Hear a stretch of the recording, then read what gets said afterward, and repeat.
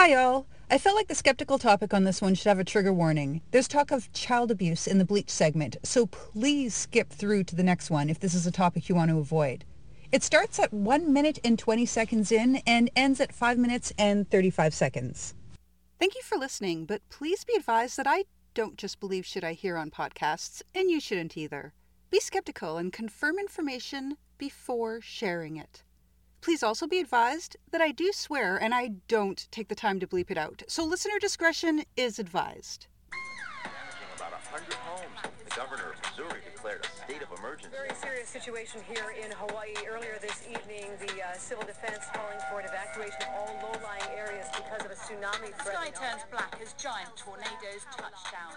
From Nebraska to Texas, apocalyptic scenes. Happy Earth Day! If all goes well, this should be out on April 21st.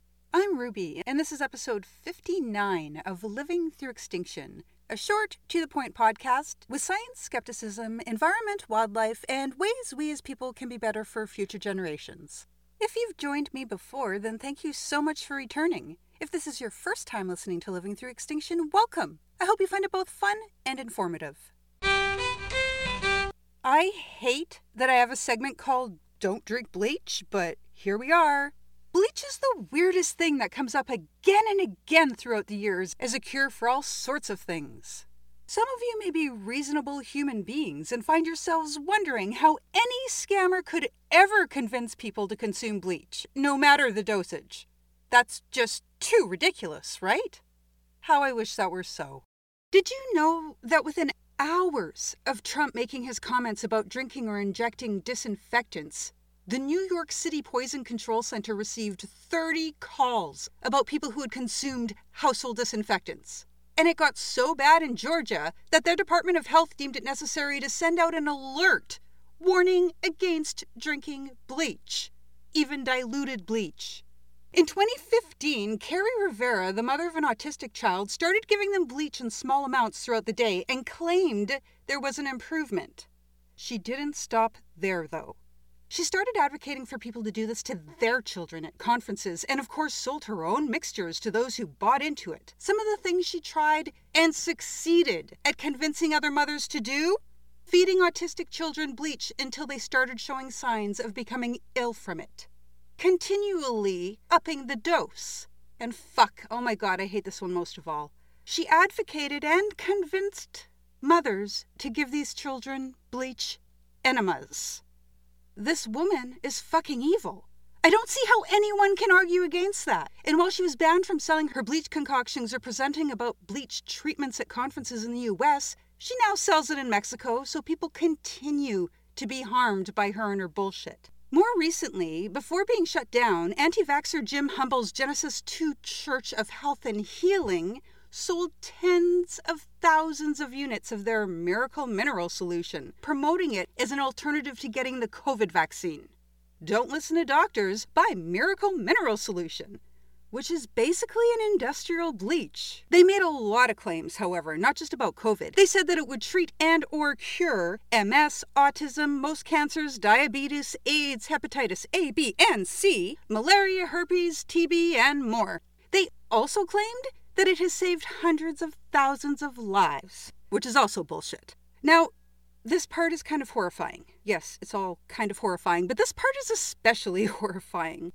There are people who did this, and who did this to their children, who took pictures of theirs or their child's excrement to share with people. That's not even the horrifying part, y'all. I'm getting there. What they were taking pictures of were white strings and rope-like things in the stool. These people, and I'm not talking a handful of people, these are entire communities of mothers and alternative health freaks. These people are excited to share because they believe that the white bits are parasites that the bleach solution is killing off, and so they're coming out with the stool. This is what they believe. That's not what it is. Gastroenterologists recognize it immediately. These white strings and rope-like things are bits of intestinal lining. The bleach concoctions are eating away at the person's insides as they travel through the alimentary canal. Again, keep in mind that this is often the stool of someone's child we're talking about. You should have a look of absolute horror on your face right now. Shit, I almost cut this whole segment because I wasn't sure I'd actually be able to say a couple of these things out loud. Just don't do it. Not even a drop in a glass of water. Please don't. It can lead to respiratory failure, liver failure, abnormal heart rhythms, and other things which can all potentially lead to death. Don't drink bleach, and for crying out loud, do not ever give it to a child in any way, shape, or form. Fuck these bleach pushers, man, and be skeptical, damn it. Solar canals. India has been building them since 2014. In places where the sun is very hot, precious water in canals is often lost through evaporation. A problem with solar farms is that they take space. Space we need for farmland and space we want to protect as natural habitats. But we need solar farms. And so we have the solar canal solution. Long, thin solar panels follow a path over the water source, shading it from the sun, reducing the evaporation, and not taking up any extra farmland or clearing any natural habitats. So the energy from the sun, instead of heating up and evaporating the water, will be absorbed to be used by the panels. How did we not think of this before? California is testing this technique over 4,000 miles of canals that transport water to 35 million Californians and 5.7 million acres of farmland across the state. Their current aging electrical system has been responsible for several fires, so updating is long overdue. It is estimated that the system in California could prevent more than 80,000 acres of farmland and/or natural habitats from being converted to solar farms.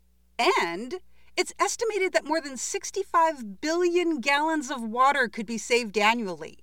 That's enough to irrigate 50,000 acres of farmland, or to meet the residential needs of more than 2 million people.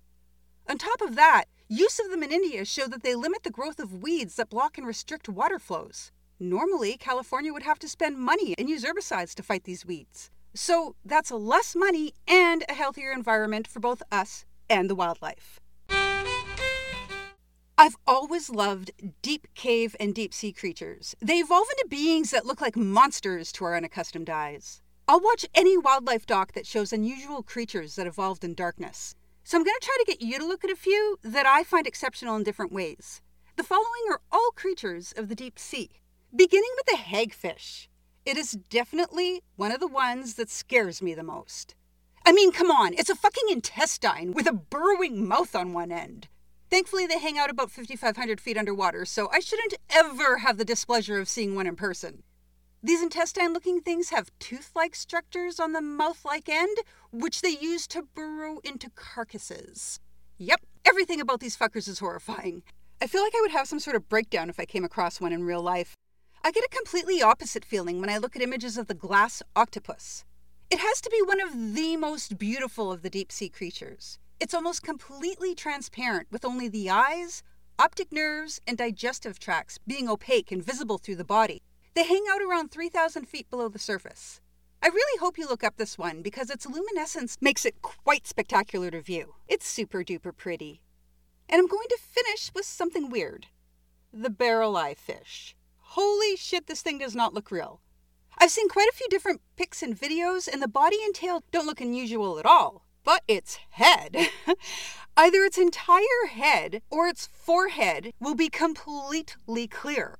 I saw both versions and oh my god, it's just so weird. You have to Google and watch one of these things swimming around because seeing pictures makes one go, fuck off, that is so fake. Seriously, the insides of the fish head are completely visible. It is so wild.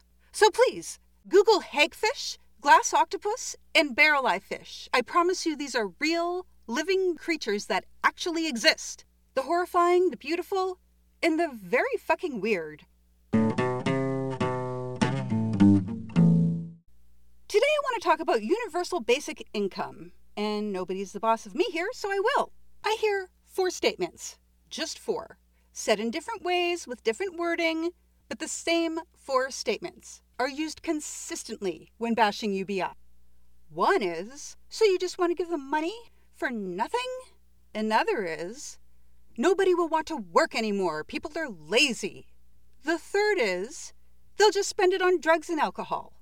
And finally, this is going to increase my taxes. This segment probably isn't going to be very long because the studies have been and are being done. And again throughout the last 50 years, each of these statements has been shown to be wrong.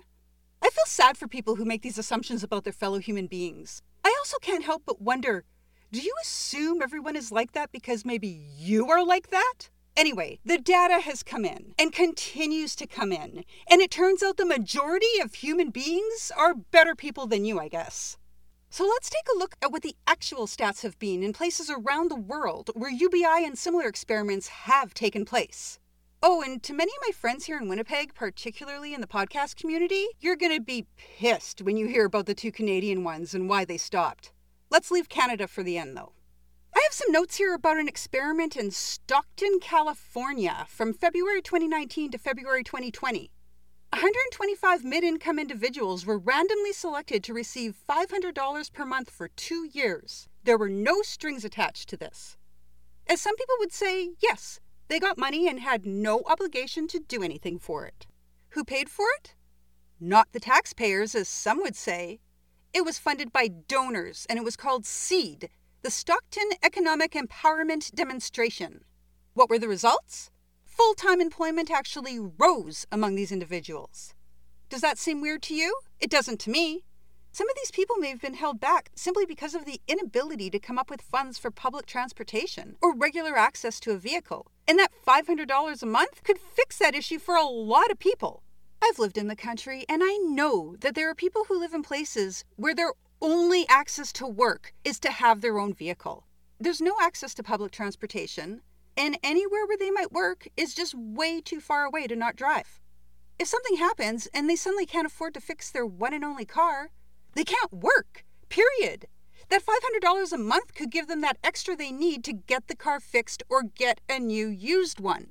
The other results of this experiment were that the overall physical and emotional health of these individuals improved. Those that may have never had anything extra to put towards mental health may now be able to take care of that. Those who did not see doctors or dentists previously may now be able to do that as well.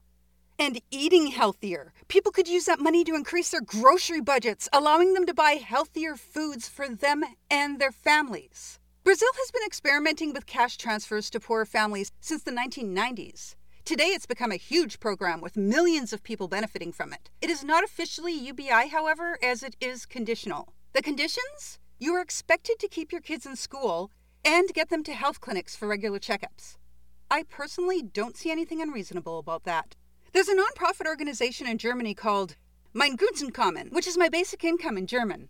They've been doing this for a while now. In 2014, through crowdfunding, they had their first basic income raffle, and by 2019, 500 people had been chosen from all over the world. They got $1,100 US per month for a year, and even a boost for that short time made a difference in people's lives. 80% said it immediately made them less anxious. More than half said it enabled them to continue their education, which should totally be encouraged. And 35% said that they now felt more motivated to work, like they were actually working for something now.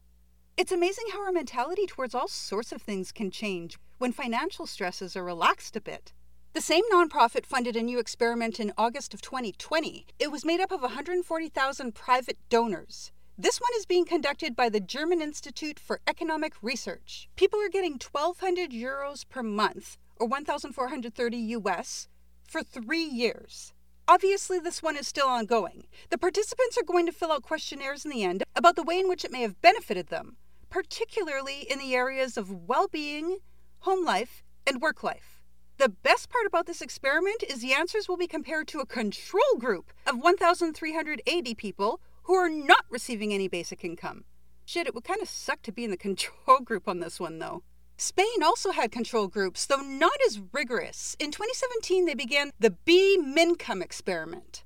1,000 households randomly selected from Barcelona's poorest districts were given up to 1,675 euros, or 1,968 US per month. Their control group had 383 households, however. I feel like with 1,000 in the main group, there should have been more than 383 in the control, but whatever, what do I know, really?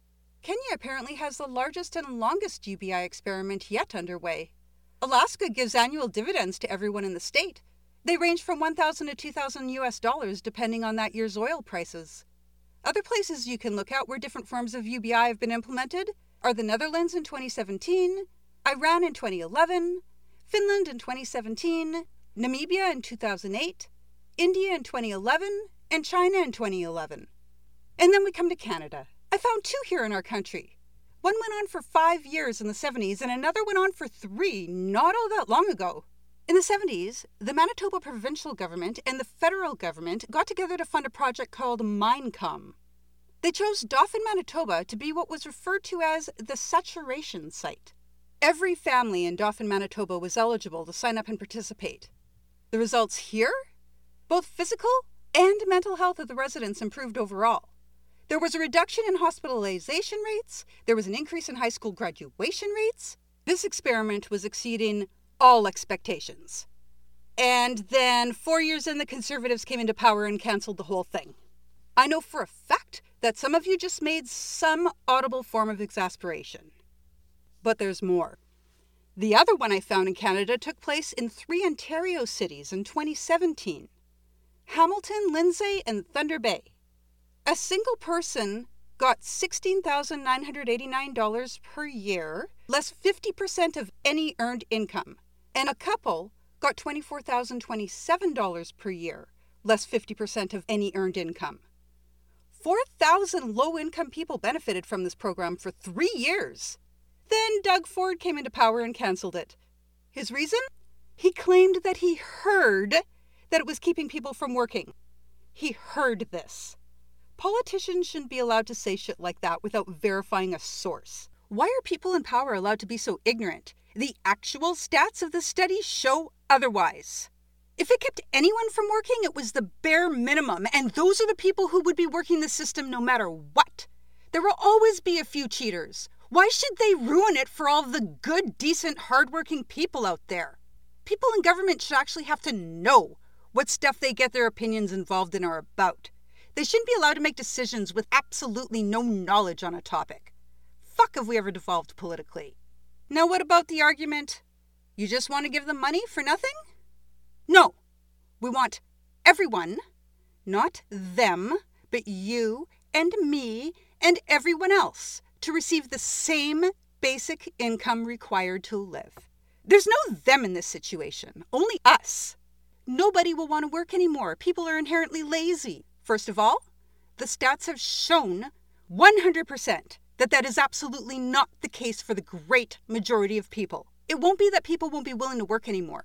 What will be is that people will refuse to work for people who treat them like shit anymore. Right now, people are trapped in shitty situations because they work for complete asshats but have no resources to get away. Second, what about people who legitimately can't work? Why are the legitimately disabled still not entitled to what the Government of Canada has stated is the minimum amount of money required to live? I believe they get half of that in Manitoba. Maybe less? Is that right? And finally, taxes. Did you hear the last point under nobody wants to work anymore?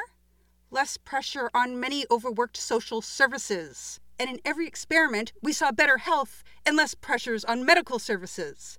Instead of thinking about what UBI costs, stop for a minute and think about how much money it would save. They even out, except the option with UBI means happier, healthier, more productive citizens as a whole. UBI is basic. It's in the name. Most people want more than that. UBI would give artists the opportunity to live the simple life and provide us all with the things that give our lives joy. While people like me, who want a bit more, would still have the choice to work for those extras. Those of us who want to be able to have big birthdays and Christmases for our kids, or take them on weekend adventures. We will still want to work our asses off in order to be able to do that, in order to be able to give these things to our families. People who want computers in their homes, or cell phones on their person, or video games, or Harley Quinn figures. The fact of the matter is, most people are ready and willing to work, even with a basic income, because they want to give themselves and their families something extra. And then there's always the possibility of a tragedy. Simple, unexpected tragedies could make a person lose everything, and UBI could really help stop that. A child is sick and you can't work anymore. Maybe you'd be okay, but this would bankrupt so many people. We all just went through shutdowns that put some middle-income people out of work for over a year. Some of those people lost everything. Just because you and your friends and family were fine doesn't mean it was that way for everyone. And guess what? If we had had the guaranteed universal basic income in place when COVID went down, the great majority of these people would have been fine. Exceptions would have been those with exceptionally high debt and monthly interest rates. Those individuals may have ended up still having to claim bankruptcy, but thousands of others would have been saved. Just because you didn't need it. Why deny it to them?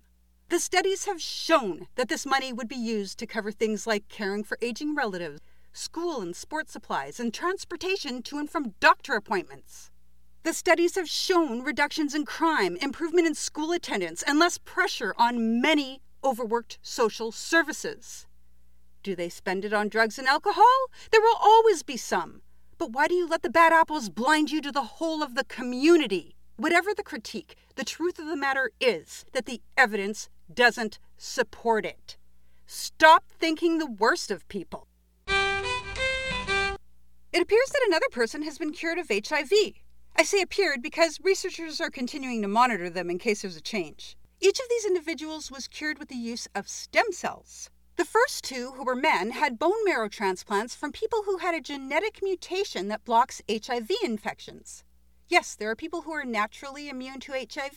This is something we've known about for many years. Both men continue to be HIV-free. For this latest person, who is a woman, they instead used umbilical cord blood from a donor who was naturally resistant to the virus. Both bone marrow and umbilical cord blood contain adult hematopoietic stem cells. These are a type of stem cell which can develop into all types of blood cells that support the immune system. When I was reading different articles about this, I came across one comment that said using umbilical cord blood in this way is too risky to be suitable for most people with HIV. I couldn't find any explanation as to why that might be, though, and I wasn't able to confirm it in any way. From what I can tell, using cord blood over bone marrow seems to be the better choice by far. It's less invasive and more widely available, and donors don't need to be matched as closely as bone marrow donors need to be. While I didn't donate cord blood, I did bank some in case my kids get sick in the future and it can be used to save them. My dad's side of the family is ripe with blood and bone cancers, so it seemed like a good idea. The unfortunate part about this story is that it's not a treatment that AIDS patients can ask for yet. There are studies going on, but right now it's only available to those with aggressive cancers. Each of these 3 people who were cured of AIDS were fighting cancer when they received these treatments. The treatments were done for the purpose of saving their lives from the cancer, but donors were chosen with specific genetic makeups that were AIDS resistant to see if it might make a difference there as well. And in these 3 cases, it did. Thank you for listening. May your health and sanity be replenished daily. Thank you to Jason Martin for composing the intro-outro for the show, and thank you to Kathy Rayner and Paul Palmer for their musical contributions on the violin and guitar. I hope you will join me again in 2 weeks for episode 60 of Living Through Extinction. If you enjoyed Living Through Extinction and would like to support the show, the best ways to do so are to subscribe and rate, and to comment and like positive comments on your favorite podcast player. Or you can help out by following, liking, and sharing on all the social medias. The show can be found under Living Through Extinction on Facebook, Instagram, Pinterest, and TikTok, and under LTE Pod on Twitter. There is also a Patreon, but I found out that people couldn't find it, so the link for it has been added to my social media pages. There you can earn stickers, pins, masks, and more, as well as help me to plant some trees. If you have any comments, corrections, questions, or suggestions, please email them to livingthroughextinction@gmail.com. About 100 homes. The governor of Missouri declared a state of emergency. Very serious situation here in Hawaii. Earlier this evening, the civil defense calling for an evacuation of all low-lying areas because of a tsunami threat. Sky turns black as giant tornadoes touch down from Nebraska to Texas.